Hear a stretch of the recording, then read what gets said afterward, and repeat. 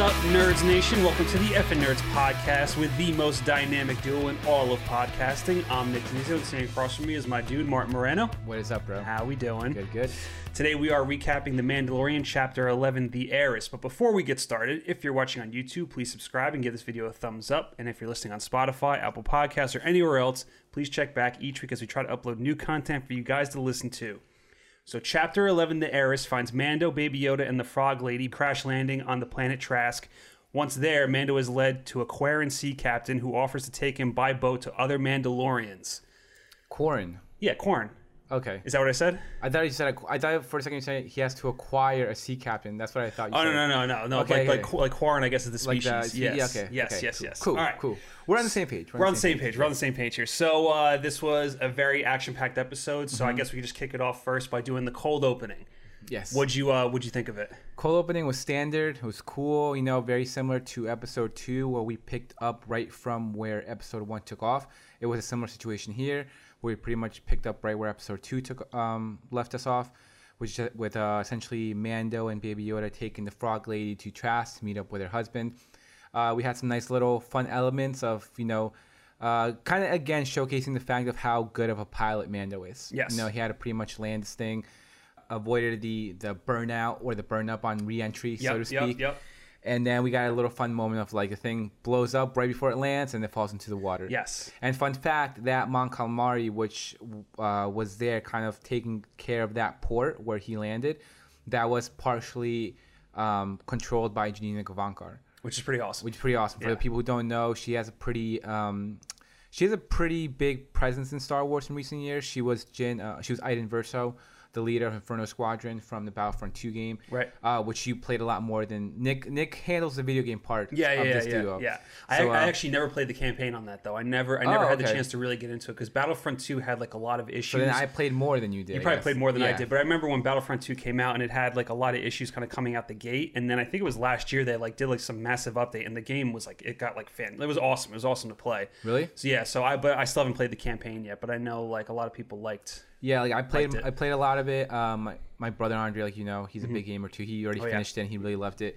So yeah, it was cool to have her, which is kind of like a Star Wars thing, you know, like when you think of like, you know, Craig or Tom Hardy, how they kind of cameoed as stormtroopers, how people just, again with Simon Pegg also, how people just love to kind of come in here and have a little small part, even though you can't tell it's them. Yeah, we're getting that as well in the series, so that was fun to like find out about. Right. We are going to get into the director. Obviously, this episode is directed by Bryce Dallas Howard, but one of the things that I noticed, especially when researching this episode, is how much of the cold open, was a nice homage to Apollo 13.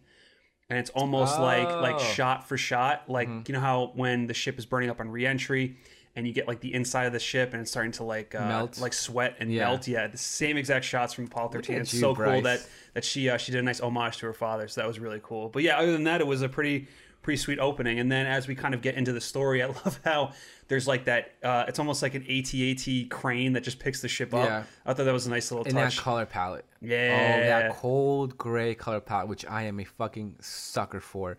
It was so nice. I loved it. Like that, like when we get that, like you said, the wide shot of that crane picking it up, and you can just tell it's like this cold, murky, mucky kind of world. Right. It's like a fish port, so to speak. So I was like, yeah, I fucked with this real hard. Yeah, I was all in. And I like how I didn't notice that. I like that you mentioned that because again, that's one of those things how we talk about a lot of how you want to pay homage to something. But if it works a story, like if it fits the story, it works so much better. Yes. And it felt like a natural situation for me, and I didn't even pick that up. So the fact that it was a direct homage, that makes it that much more like exciting. Yeah, definitely. All right, so as we move along in the episode, we get this very heartwarming reunion between the Frog Lady and her husband, which is really cool to see. It's a nice payoff from Chapter 10. And then Mando basically gets led to a Quarren sea captain who basically is like, I will ferry you to find other Mandalorians. And lo and behold, it's a fucking double cross. That's right. This is where I double cross you. First rule of double cross. You don't announce the double cross before you double cross. It's not even a rule because it is so obvious. You know, just didn't see it coming. What was crazy about it too was how this dude just like fucking yeets Baby Yoda into the into like the mouth of this like sea creature of the Kraken. Yeah, of like the Kraken, and it's like, oh, like holy shit! Like obviously you know he's gonna be fine, but still it was still an intense moment to see that happen. She must be hungry. Oftentimes we'll feed her in the early morning, but we missed that because we were going out of food. No!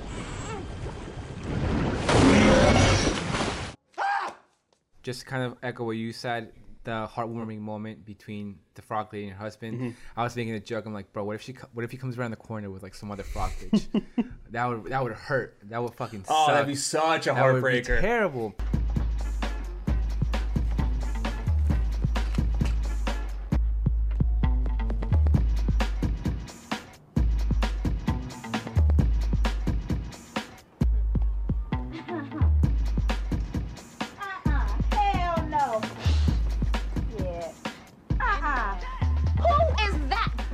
That would be so But they bad. reunited. It was nice. It was a nice little moment.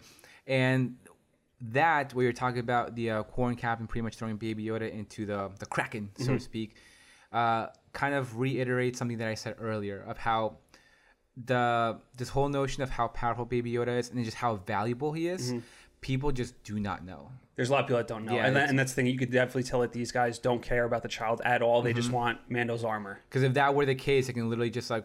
I mean, you could make the argument that they probably could have like retrieved... No, actually you can't. That you No, can I mean, retrieve it for the belly I before you honestly get- think that they have no idea about this bounty on the child. Right, and you know I what think mean? that's they're really kind of focusing in on that. Like we said in episode 1, the ambush, they didn't go for the baby, they went for the Beskar. Again, here they're just going straight for the Beskar, and yeah, actually that little conversation from the first one, like I just said, when they ignored Baby Yoda and they went for the Beskar, John Leguizamo's character says like how Beskar price continues to go up. Yes. So I'm imagining that we're probably gonna get some more of this, and just the whole notion of just how valuable it is, and just how much people like. Because the one guy even says like, "We're gonna be rich, brother." Right. So, like, Right. Yeah. So like, yeah, it just this whole that again was like kind of like a Leo moment for him. Like again, Yep, they it's don't like, care there it about is. Baby Yeah, Yoda. yep. They just care about. They just want the armor. They just want that armor. So after Baby Yoda gets knocked in and basically eaten by the Kraken, Mando, being the good dad that he is, jumps in after him, and the Quarren kind of like lock him in. Must be nice. Just always gotta throw one in. But yeah, so he's kind of like locked in, and they're fucking poking at him, trying to drown him, and then lo and behold, he gets saved by 3 Mandalorians that come in, which. I mean, we'll get to this big reveal, but you know the nice thing that I liked is after they kind of save him and the gates open up, we get the nice homage to, I guess, back to season 1 with the Mandalorian that saves Din Djarin as a kid. He reaches out to him, so I like that we got that. Right. But so Mando gets saved, and these 3 Mandalorians take their helmets off, which is a shock to Mando and Martin. Who do we Like get? it stops Mando in his tracks. Stops Mando in his tracks. Like what the fuck? He's like, what the fuck? And who do we get, Martin? Who's under We the got helmet? Bo-Katan of Clan Kreese from Mandalore, which was awesome to see her again. It took me a second to realize that it was her, just because I think I was just kind of like in like ecstasy. Where I was like, Oh my god, it it's was her. so cool. And it finally hit me like, oh my god, it's Bo. But I'm sure like some much more hardcore Star Wars nerds who literally watch Clone Wars and Rebels like a zillion times over, like immediately recognized Like the artwork. saw that and was like, oh, Saw that's the her. artwork, Yep. saw the which it is pretty recognizable, but like I said, it just didn't come to me at first. But yeah, she takes the helmet off, we get the scar, we get the hair, we get everything, and it was just one of the biggest like reveals in this show so far. Right. And it was fucking awesome. Yeah, it definitely was awesome. And we kind of get a little bit of insight into, I guess, Mando's background, you know, in learning that he is a Children of the Watch. Which is that? I guess that's not really related to like the Death Watch. That's what I'm not entirely sure. Which I'm not because the Death Watch is like a sort of radical group that broke off. Right, but they take their helmets off. Right, but the thing is that they were trying to like establish the old Mandalorian ways. Right. So I don't know if when she said like Children of the Watch, I don't know if she was referencing to actual like Death Watch. But wasn't Bo-Katan part of the Death Watch? She was, but then Yeah. she like we saw in the one episode once essentially they like that with the episode that we saw Clone Wars of Shades of Reason and Lawless, that was like very early on. That's obviously when Darth Maul takes over, and then she kind of breaks off, and that's kind of like when she kind of has like a character sort of shift. Yes. But even but yeah, she was still taking off her helmet before that. So I think I'm not entirely sure, but But I do think that actually might have been Death Watch, the one that saves him as a foundling. I think the people that kind of came in and took out those old school droids and the Killer's family and then rescued him was the Death Watch. Was Death Watch, okay. yeah. So I think when she said a child of the Watch, I think that she was actually referencing to Death Watch, which she was a part of like way back when. But we could be wrong. Right, yeah. So moving on, obviously Mando does not like that these so-called I don't think he even trusts that they are Mandalorians. That right, because he's like, where'd you get that armor? Yeah, where'd you get that armor from? Yeah, so he that gets triggered quick. Oh yeah, he does get triggered really quick. He's got no tolerance for any of that kind of shit. Not up in here. So he takes off, and basically he runs into more Quarren who, for like, you killed my brother. They have that whole back and forth, and then Bad Boys 2. Motherfucker, you killed my brother. So then Bo-Katan and her Mandalorians come back in. They save him yet again, and they're like, "Let me buy you a drink." So that's when we have like this sit down, and we really get a sense of and that was the thing that I liked about the episode is if you didn't know who Bo-Katan was before, you get a good sense in this episode of who she is, and it's very simple. Where she comes from, who she is, and what she's after, and that's kind of all you need to know. Which is what good storytelling is. Like that's what I'm saying. You don't need to. That like the inside baseball, like the people who watch Rebels, people who watch Clone Wars, like it has a bigger payoff, right? Absolutely, and it's definitely much more exciting, and you get like a bigger reaction from it. But for the people who don't, it's still just as impactful. Like, oh, these 3 Mandalorians, oh, it's cool, this woman's kicking ass, and then you still pretty much reveal and explain like who the character is without necessarily needing all this other context, right? But for the people who do know it. It just makes the payoff that much bigger. Yeah, definitely. And the thing too with the sit down and we kind of have like this running question throughout the entire series of The Mandalorian as to because they reference like the Purge and the Night of 1,000 Tears. Yes, that's it. The Night of 1,000 Tears. So there's references to all of that, and we really don't know exactly what happened, but obviously from where these characters had left off in like Clone Wars and Rebels. To where we've picked them up here, and obviously with Moff Gideon having the Darksaber, obviously he didn't have it, where we last saw it. You know what I mean? So that's the kind of thing. There's a lot of different questions as to, where Bo-Katan, like what her journey's been like since Clone Wars ended or Rebels ended, and like just all these different stories. In terms of timeline, because remember everything fucking Star Wars shit's always out of order. Oh yeah. But in terms of timeline, the last time we saw Bo-Katan, we saw her in Rebels, and she had the saber. So Sabine gave her the saber. That's when he kind of took back Mandalorian away. Right. Sabine gave her a saber, and then everyone pretty much like pledged their allegiance to her, and she became the new ruler. So yes. So as of now, in terms of timeline, last that we saw her in terms of like medium, right? Like, not like in medium, not books or like in terms of like digital medium. Yes. Last time we saw her was like wielding the saber, but that's in terms of timeline. But in actuality, like last time we actually did see her was in season 7, and that's when her and Ahsoka took back Mandalore from Darth Maul. Right. And at the time, she didn't have the saber because you got to think of like, again, timeline. Timelines, because that was like Revenge of the Sith time. Right. Whereas to Rebels is like right before New Hope. Right. And now with Mandalorian, we are after Return of the Jedi. Right, which I think is about 8 years later. Yeah. 8 years after New Hope. So like my whole thing is like what happened in those 8 years. Those 8 years, something happened where, Moff Gideon somehow got a hold of the Darksaber. Yes. And with Bo-Katan, she mentions in the episode that she is the last of her kind, and I'm pretty sure she has a nephew didn't she have a nephew in the series? Satine's son? Yeah, maybe. I'm not entirely sure. I have to look back because I haven't season 7 I fucking crushed. Yeah. Like it was so good. Right. And then obviously Rebels, that was a while back. I have rewatched it every now and then, but I can't really recall, so I'm gonna have to look back into it. But but yeah, Satine, who was the Duchess of Mandalore, who like her and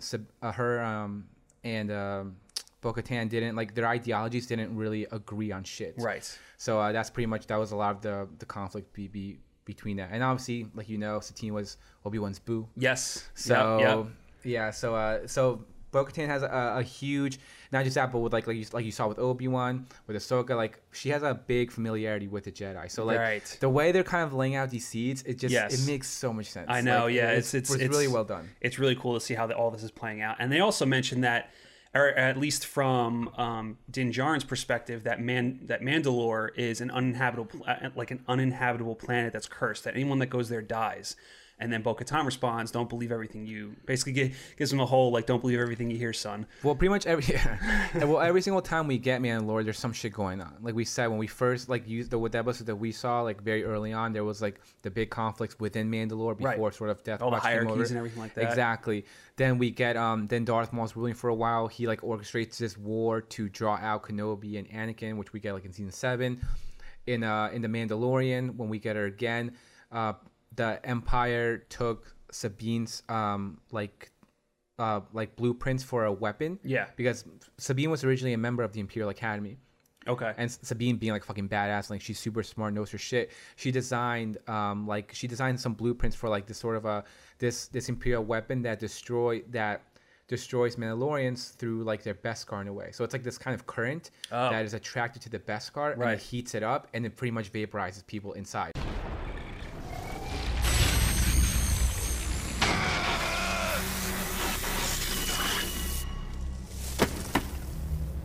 As you see, the arc generator's energy pulse is drawn to the Beskar alloy in the Mandalorian's armor, superheating it and instantly vaporizing the target.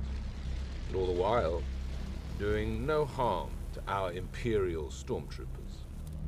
So like the Empire took Sabine's sort of plans and actually built it and used it against Mandalorians. Oh shit! Okay. Yeah. So Mandalore's always like it's constantly like under.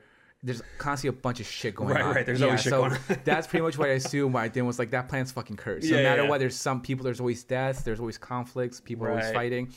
And that's actually the last that we saw of it, because after Sabine teams up with Bo-Katan and everyone and Ezra, and they all pretty much kind of take over the Empire, get rid of that weapon, that's kind of like where we last leave off. That's where she gives her the saber, and that's where everyone pretty much follows Bo-Katan. And that was like episode 2 of season 4, I believe. Okay. Yeah. Gotcha.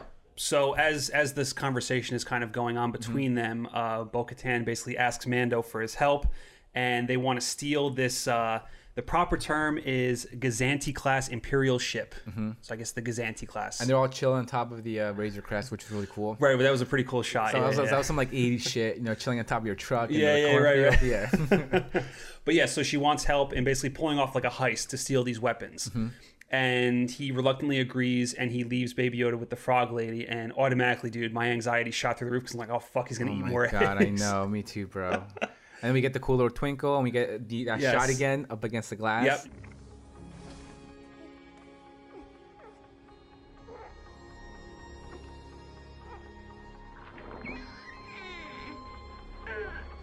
But he says, he's like, you better behave, you know what I'm talking about. But yeah, same thing. I'm like, God, please don't eat these Don't eat any more eggs. Yeah.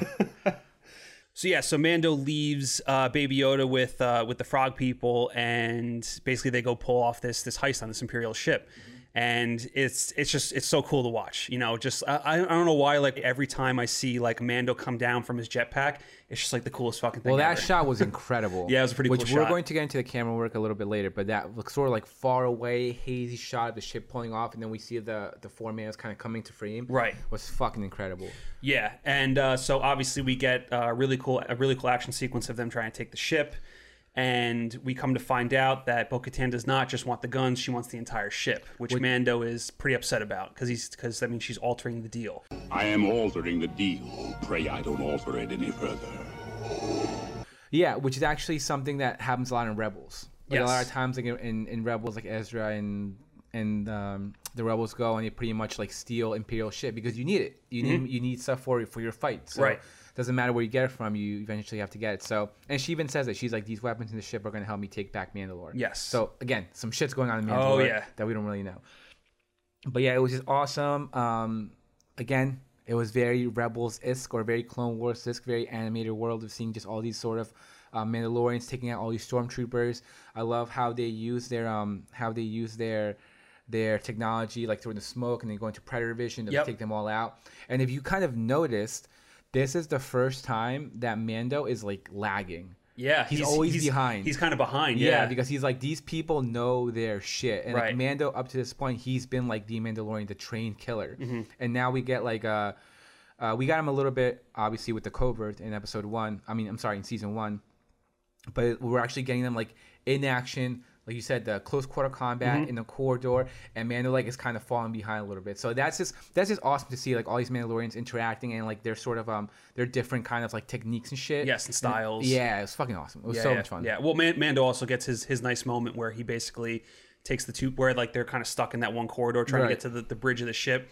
And Mando just like kind of takes two bombs. Which and just, I didn't really understand because they were literally doing that the entire time. Right. Like they were just like they were literally methodically going through corridor, like throwing bombs and grenades and. Well, maybe because they were just too. I guess because of how they were behind the door and like their guns, they had like those two kind of like almost like rail guns where it was more like of a rapid fire. Maybe because they weren't like charging at them, so they couldn't probably counter the attack. Right. But I was just like, bro, you guys literally just wrecked shop. You literally can't take out these six more stormtroopers. Like really? I guess you gotta make it a little difficult. I guess.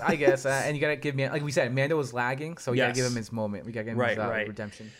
So as they're plowing through all these guys, they eventually make it to the bridge, and we get Titus Welver, who you recognize him from Gone Baby Gone, The Town. He's another Deadwood star that has now popped up on The Mandalorian. He has his own show, Botch, right? Yes, he has his own show, Botch.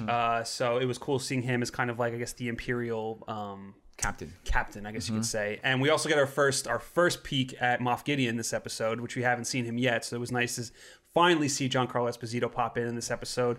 And I do love this whole like just how brutal the Empire is, where he's like, "Oh, the ship is lost. Just you're fucked. You know what you gotta do. Yep, take it down." Yeah, and credit to the one British pilot. I thought that one guy did a great job. That was just scared the whole time. Yeah. But I thought the way he emoted all this kind of like fear, anxiety, like, oh my god, I'm gonna fucking die. I thought he did a really good job. Which was it was such a minimal role, but I thought he kind of stood out in a way. But yeah, something that we were saying was I think this is the first time that we saw like an actual live holographic message. Yes. Which was just cool to see. Yeah. It's nothing major, but it's just kind of cool to see. And yeah, they eventually fight their way through. They get their weapons. Like you said, Bo-Katan is altering the deal. They break into the cockpit. Yep. After the captain takes out those two pilots and he's like crashing the ship, they break into the cockpit, and then we get the big reveal. So yeah, there's actually a few big reveals. So after they're able to take the ship, Bo-Katan learns what she needs. She knows that the Darksaber is held by Moff Gideon, and we got a nice Hail Hydra moment from the captain. You might let me live, but he won't. And what's cool too is that she asks, she's like, where's the saber? And then he pretty much says like, if you ask me, you already know where it is. Right. So like, there again, we already know that Bo-Katan kind of in a way knows that he has it. Right. Moff Gideon has it, and like, how did he get it? Right. How did he get it? Well, we'll find out. That's the big thing. All right. So after that, then we get Din Djarin, who wants to know where the Jedi are, which I don't even think we mentioned that the whole point of the deal was that in order for Bo-Katan to get Mando to help her, she promised him that she would tell him where the Jedi are. Oh, did we not mention that? We didn't mention that. Oh, shit. Which was a pretty big point. Yeah.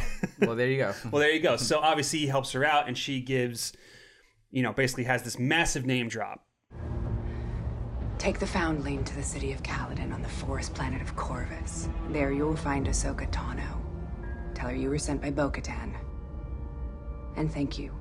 Yeah, so it's really cool for all the Clone Wars and Rebels fans to hear that name drop. We kind of had an inkling that we were going to get this character this season, but to actually get confirmation is pretty exciting. I actually assume that she might come in episode 5 because it hasn't really been confirmed which episode the directors are directing, unless if it has, then I might have missed it. But I just assumed that Dave Filoni was going to do episode 5, write and direct episode 5, because he did last season's episode 5. So even though we do get that awesome name drop of Ahsoka Tano and where she is, she's on a forest moon or a forest planet, which when you think of like Yoda when he exiled himself to Dagobah, right? Or when you think of Luke when he went to Ahch-To, it was like a green island. We always talk about green, bro. We talk about nature, like connection to life, connection to the force. So maybe even though it's a city, maybe she went to sort of like forest, inhabited planet or moon to kind of, in a way, kind of like maybe meditate, become one with the force again, kind of like, kind of getting her strength back, so to speak. Possibly. Who knows? We'll find out. But I'm not expecting to see her next episode. Right. I'm expecting that we're probably going to get some sort of like sidetrack mission. Right. And then we'll get her in episode 5. But yeah, that name drop, just like the way it was just done, like it was so good. Yeah. So the way it was presented was pretty awesome. And I think this was an episode that The Mandalorian really needed. It needed a nice home run, because even though this is still kind of in the same vein of like the adventure of the week kind of deal, it still moved the main plot forward more. Right. I mean, you got more reveals and more of like this overall big story that the Mandalorian is trying to tell. So I'm really happy with this episode just in general, because like I think it was what this season had needed. And then, you know, after having 2 episodes that, even though we really liked the first episode, you know, it's still in a way a filler. You know, and we're kind of just meandering with you know the story. So to get this moving along, it's nice. And we definitely did move the story forward because he needed to find more Mandalorians, which he did. He needed to know where the Jedi are, which he found out. Right. And we assume that it's going to have like later repercussions because obviously Bo-Katan is kind of like gathering shit. So whether we find out later on why she was doing it, like we can get like a little like moment down the road where she's like, oh yeah, remember when you helped me steal those shit? Right. It's for this because we're doing this. Obviously the question begs to differ is Sabine with Ahsoka, because last time we saw Ahsoka, her and Sabine went off to find Ezra. So there's a lot of unanswered questions that were left at the end of Rebels and Clone Wars, and the fact that they're kind of taking this new medium, this new series, to kind of continue that storytelling or possibly continue that storytelling. Like it's nuts. Yeah, it's fucking nuts. Yeah, I know. It's definitely crazy. So excited. All right, so I guess we can now get into the director of this episode. It was Bryce Dallas Howard's sophomore effort, and she did an absolutely fantastic job. She crushed it. I thought she knocked it out of the fucking park. You know, after doing season 1 with chapter 4, which chapter 4 of season 1 is one of my least favorite episodes, but it has nothing to do with her directing. I think it's more of just the story that it tries to tell. You know, I didn't buy into the whole like Mando teaching like these like river fishermen, you know, to basically trains them for a few hours to fight against like these raiders. It reminded me a lot of like Army of Darkness.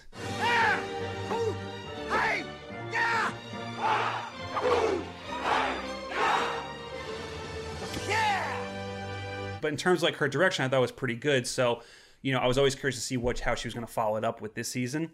And, you know, we didn't know who directed this episode. So we're watching it and we kept saying to ourselves, who the fuck directed this episode? There's a lot of moments I'm like, who the fuck directed this? It's so good. And then when it ends and we saw her name, we're like, oh my God, it was so Look good. At you, she did a really awesome job. She did an amazing job. And episode 4 from last season was kind of like the first episode that kind of strayed away from the main story. Yes. That's like that episode kind of kicked off the 3 story of the week episodes arc, so to speak. So yeah, that was kind of like and there was a follow up to episode 3 of last season, which was like amazing. Right. That was the one that was directed by Deborah Chow. Yeah. Right, with all the Mandalorians and everything. So yeah, that was one of my big things aside from like when we got the announcement of the directors, there was a lot of stuff that I was looking forward to. One of them was sort of Bryce Dallas Howard's sophomore effort to see what she learned, how she can better her storytelling and directing.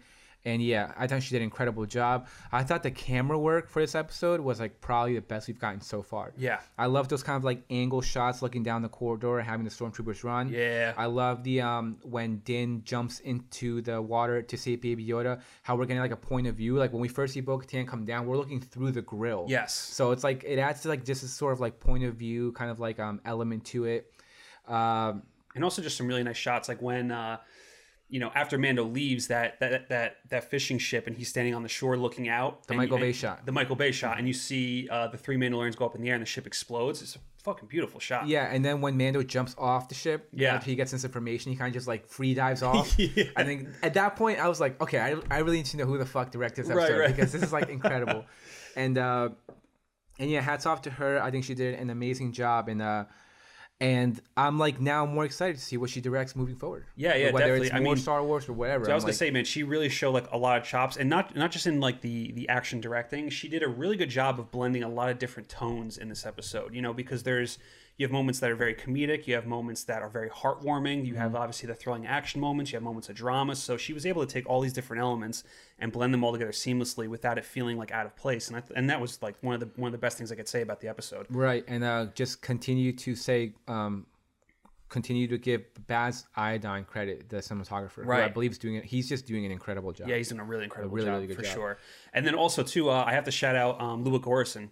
Man, his score has been insane this season. So much new music, and it's not available. I know. I don't understand why. I keep trying to find it. That's what makes no sense, because season 1, his music for each episode would come out the day after the episode dropped. So you would get it on Spotify, and it was the coolest thing, because I would love doing that, like watching the episode, then listening to all the music from that episode. Now they're not doing it. I don't know why. Dude, the fucking it was all Tenet. Yeah, it sounds so much like everything Tenet. was like super jacked up, super screechy, and the fact that intense. it was somewhat of a heist episode, like it just felt so. I turned to you at one point. I'm like, bro, is this posterity? Like, what the fuck is going on? But but the Banta score from the first episode, the Yoda, the Baby Yoda's theme that we got last episode. Right. Now here, all these kind of like again Tenet-like scores. I'm like, I need this. Yeah, he's crushing. I fucking need this. He's crushing it. Release it, Disney. Yeah, no, release it now.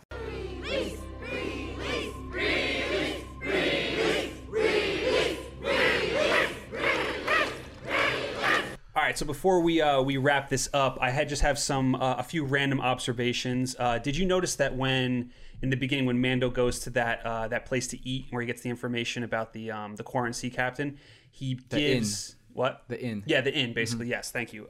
He gives the Mon Calamari the coins. The coins, yeah, from season 1. Mm-hmm. Yeah, I didn't notice. I read about that. I was like, oh shit, I didn't realize. I like how they kind of brought that back. Oh yeah, I noticed that, but I didn't really think anything. Oh, okay, yeah, no, I think it's just currency. Yeah, I didn't realize that maybe it was a special type of currency. Well, no, because that's what he gets paid in I think the first episode of season 1. That's part of the guild. How like they were always guild members. That were that sort of Greek cargo was like sending out on like bounties and missions and shit. Right. I don't know if maybe all of guild members are paid in that. Right. So that could be an interesting thing. Maybe if whenever you see that sort of currency, maybe that means it could possibly be part of a guild. Oh, true. But I didn't really notice it, but the fact that you're mentioning it might have been done on purpose.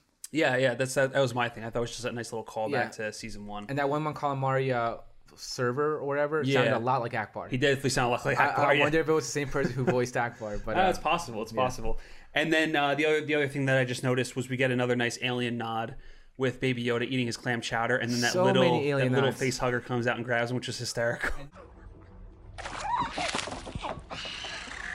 And then at the end, it was very Covenant, the big spider from Covenant. Yeah, we get at the end. So that again, I don't know what the fuck's going on with all these aliens. I don't know, man. There's so many alien references. Oh, speaking of what? And again, these things just naturally work. We got a new member at the table. Oh, yes.